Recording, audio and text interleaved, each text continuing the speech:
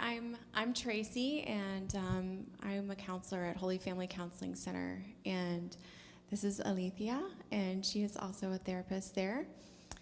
And we both see clients at the Swanee office, and I also see clients here in Athens, and Alicia actually sees a lot of clients at the Georgia Tech Catholic Center down there too. So tonight we're here to talk a little bit about stress and anxiety, and it's a topic I'm sure you already know what stress and anxiety are.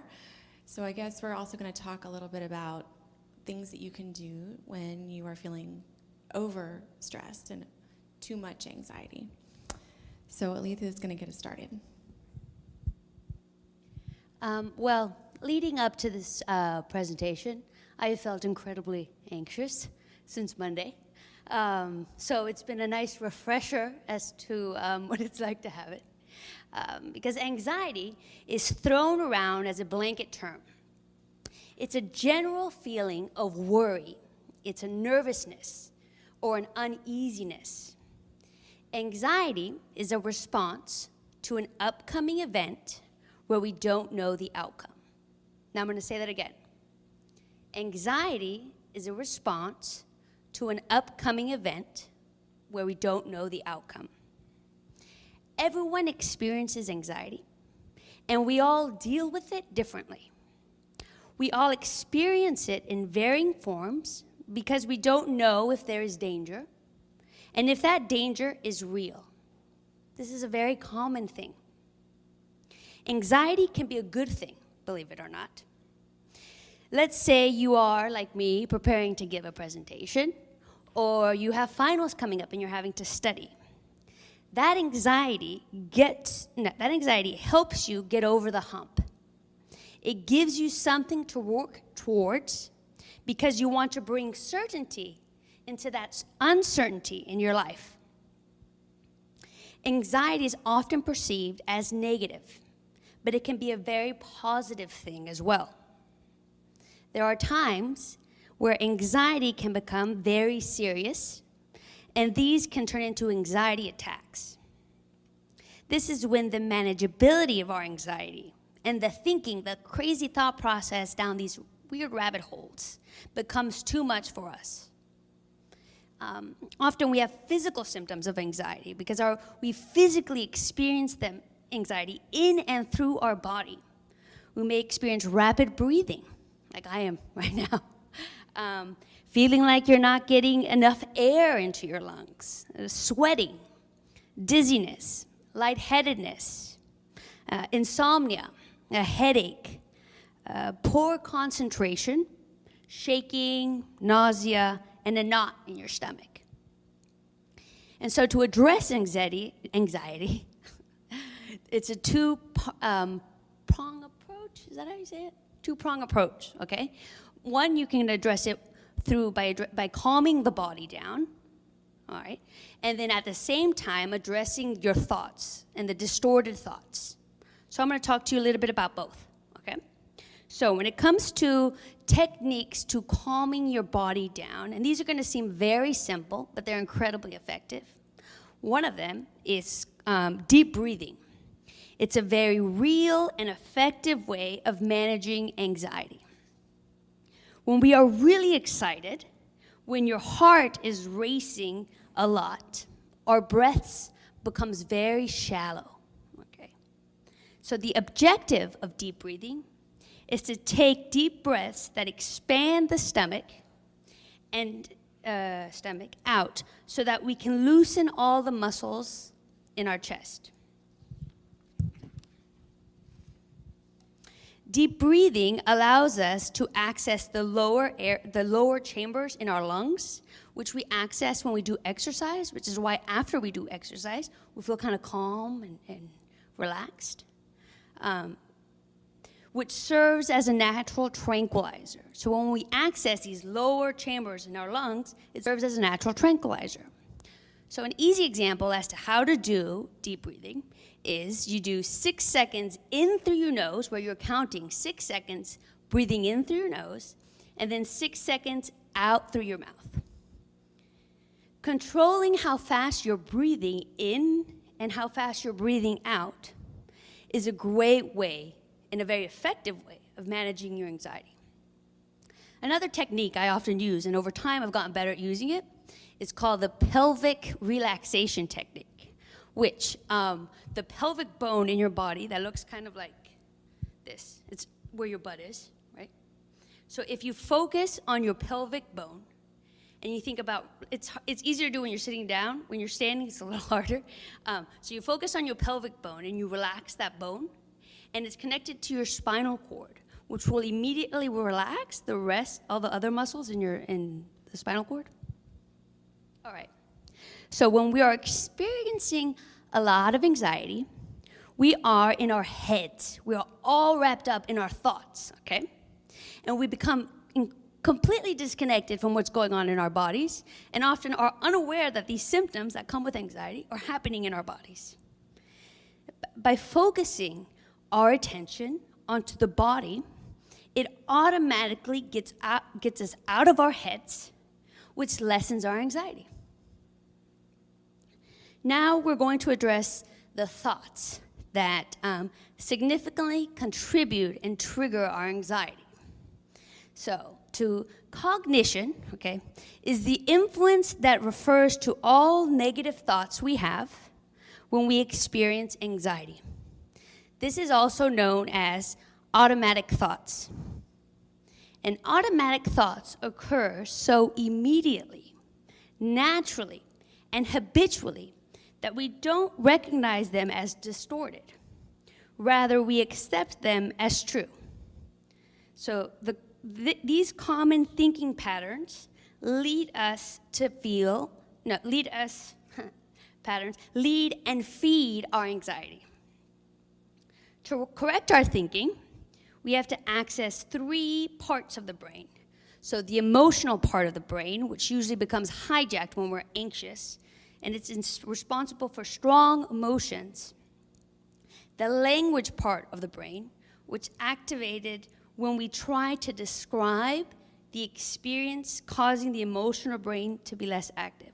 So when we start talking to someone about about our anxiety or what's making us so anxious, it will immediately help calm us down because we're putting words and vocalizing these crazy thoughts that are in our head. And by doing so, it allows us to then access the problem-solving part of the brain to resolve whatever's making us anxious.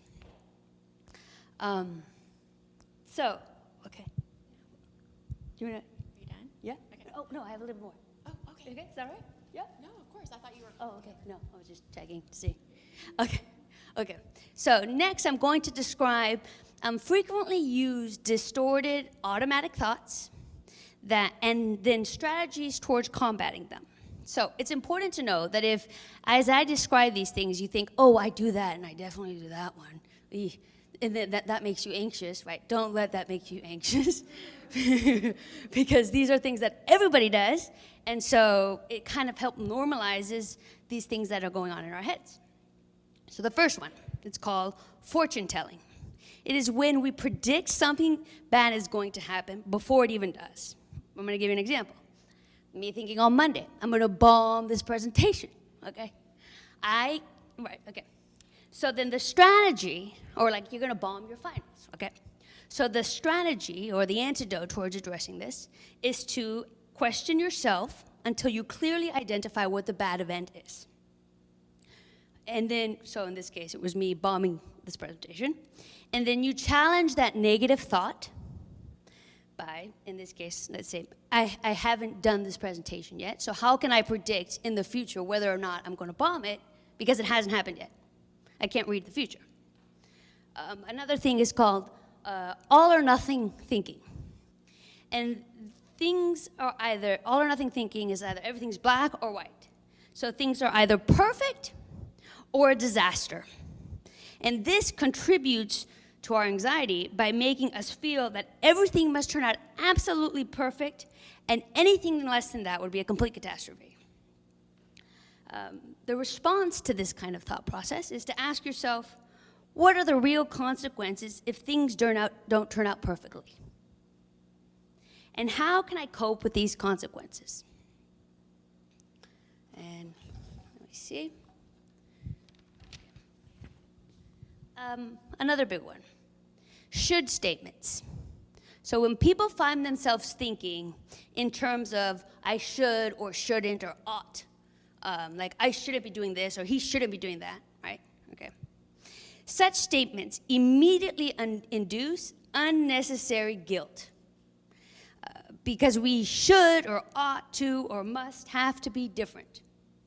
So the strategy or the antidote to this is to substitute should statements with phrases such as, it would be nice if, or where was I?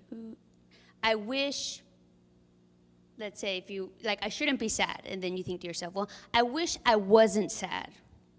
That feels different. And so it might seem like a subtle difference, but a slight change in wording can change the intensity of your feelings. Now, lastly, before I pass the baton over to Tracy, okay, the third and most significant aspect of anxiety is the behavioral side, okay? Because we allow fear to control our lives. Because anxiety feels so uncomfortable, we tend to avoid situations that make us anxious to not feel it. And this may seem like a reasonable thing to do, but the reality is that avoidance only makes the anxiety grow worse. And then the more things that we avoid, the more you avoid something, the more likely you are to start avoiding more things over time. And it makes your world kind of grow smaller and smaller. So what's key here is that avoidance only makes anxiety worse. You must do the things that make you so afraid to overcome that fear. And to overcome those fears, it's good to do it quickly, which often points to an important truth, that is, thinking that is thinking about something is much worse than actually doing it. Like me, thinking about this presentation is a lot worse than actually doing it. Yeah. So up next, Tracy's going to talk to us about mindfulness. Thank you, and you're so right. That anticipation is what gives me the most anxiety, always. One of the ways that we have kind of learned that we can deal with anxiety in a really healthy way is to really develop the skill of mindfulness. And I'm just going to talk about that for a minute. Mindfulness is it's having this awareness of the present moment, right here, with acceptance and non-judgment. And I want to stress that this is a practice where we are being mindful. We are not trying to be mindless or emptying our minds, anything like that. We are really tuning into what is happening here and now. In practicing mindfulness, we are turning our attention to the moment. We are looking at the moment-by-moment reality of time and space. And we are really tuning in to knowing that God is right here with us.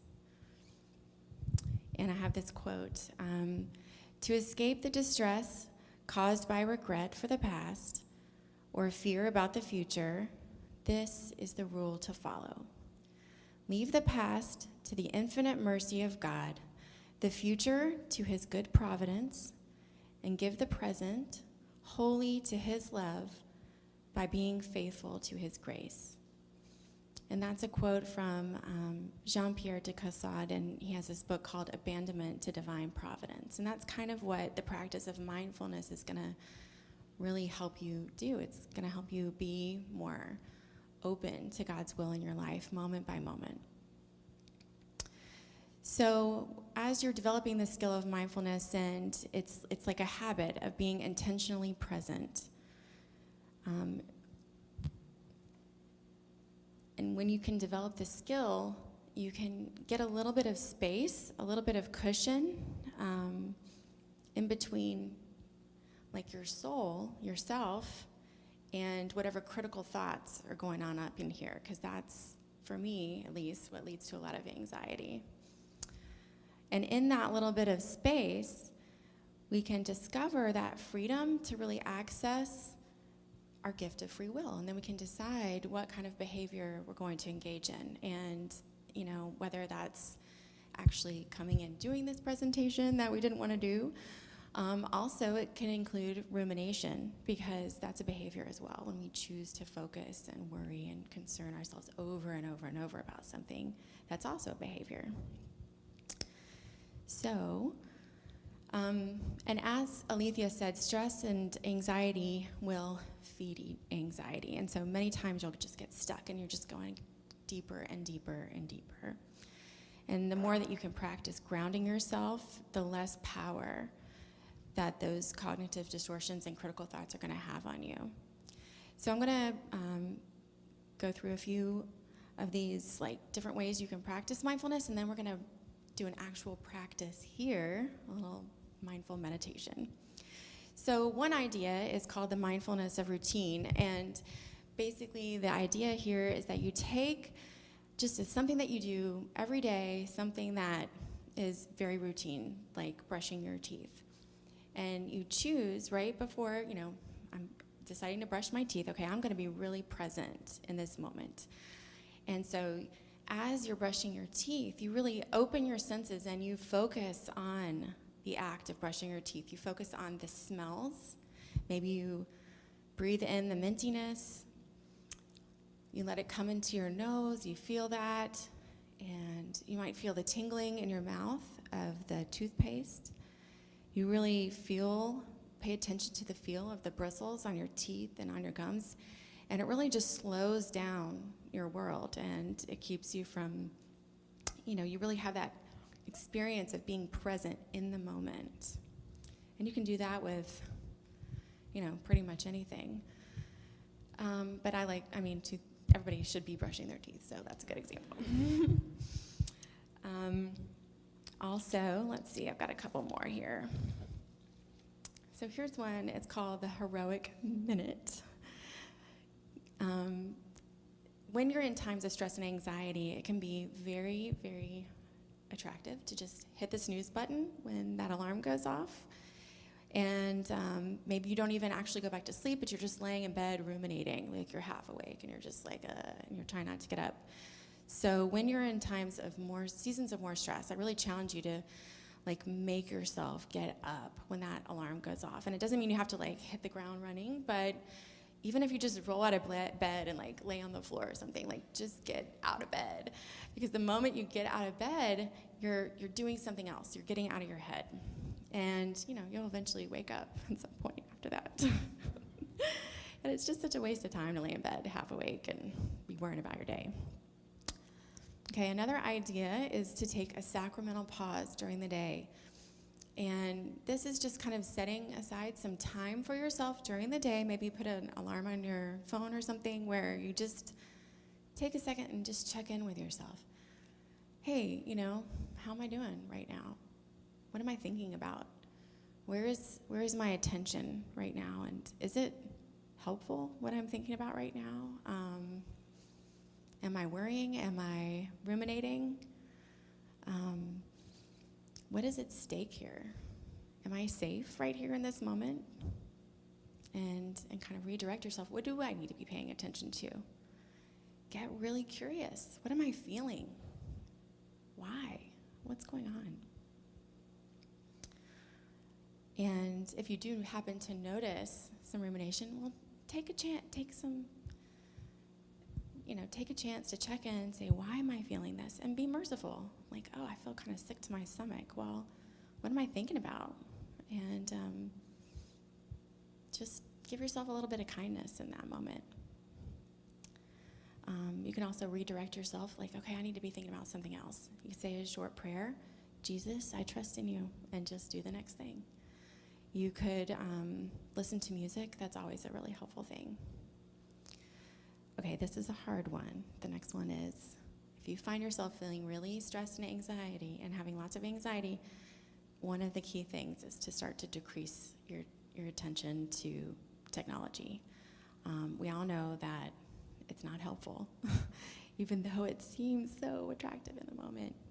If you can decrease your technology use, you will have some immediate relief right there. And I was also going to say the breath work, like Alicia mentioned, that's really helpful. And while you're doing that breathing, you can really focus on the sensations of the breath coming in and then exhaling, and kind of feel it coming in through your body and out. And so now we're going to practice that a little bit. I'm going to lead you in a little present moment exercise. And this is something that we're going to practice right here, and then you can do it whenever you want back at home. All right, so we're going to get started. And the first step is to you can either stand or sit. We're probably going to stay sitting. And just allow your eyes to close and kind of get comfortable sitting in your seat, paying close attention. Go ahead and turn your attention back to your breath as you are inhaling and exhaling. And now call to mind the presence of God and know that He is right here with us. And know that He is willing every inhale and every exhale that you're taking. Ask Him to help you recognize His presence right here and right now. Now I invite you to bring your awareness to your physical body. Focus on places of contact between your body and what is supporting it.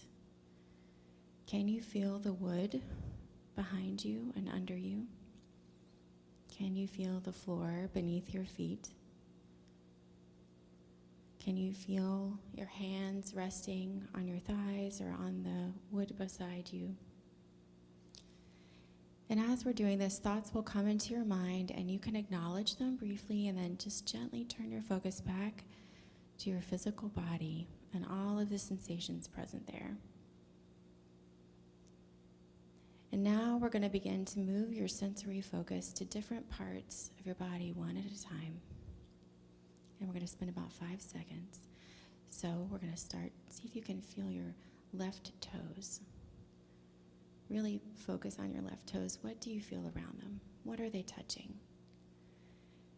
Now draw your awareness gently up your lower leg and then your entire leg, and move up through your hip. And now feel your right toes.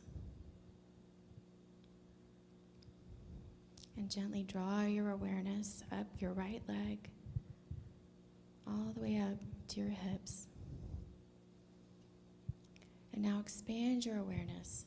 Feel the awareness drawing up your spine, moving back up over your neck, your head, into your shoulders, taking a deep breath. Sit in this expanded awareness of your whole body, knowing that you are a wholeness of body and soul. All of this is you, a beloved creation of Lord. Now bring your awareness down to the center of your body, to your heart. Feel the sensations of your breath moving in and out. And as we're doing this, try not to control your breath. Just be an observer. And again, thoughts might drift in, and that's okay. Just gently escort your focus back to the sensations of the breath coming in and then out. Try to follow one whole breath in and then out. And as our exercise ends, we're going to thank God. Thank Him for this rest. We're going to ask Him to help us remember His loving presence is with us moment by moment and breath by breath, and we are never alone.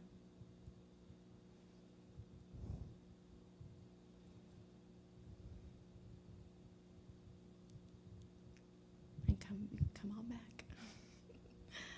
And that's pretty much it.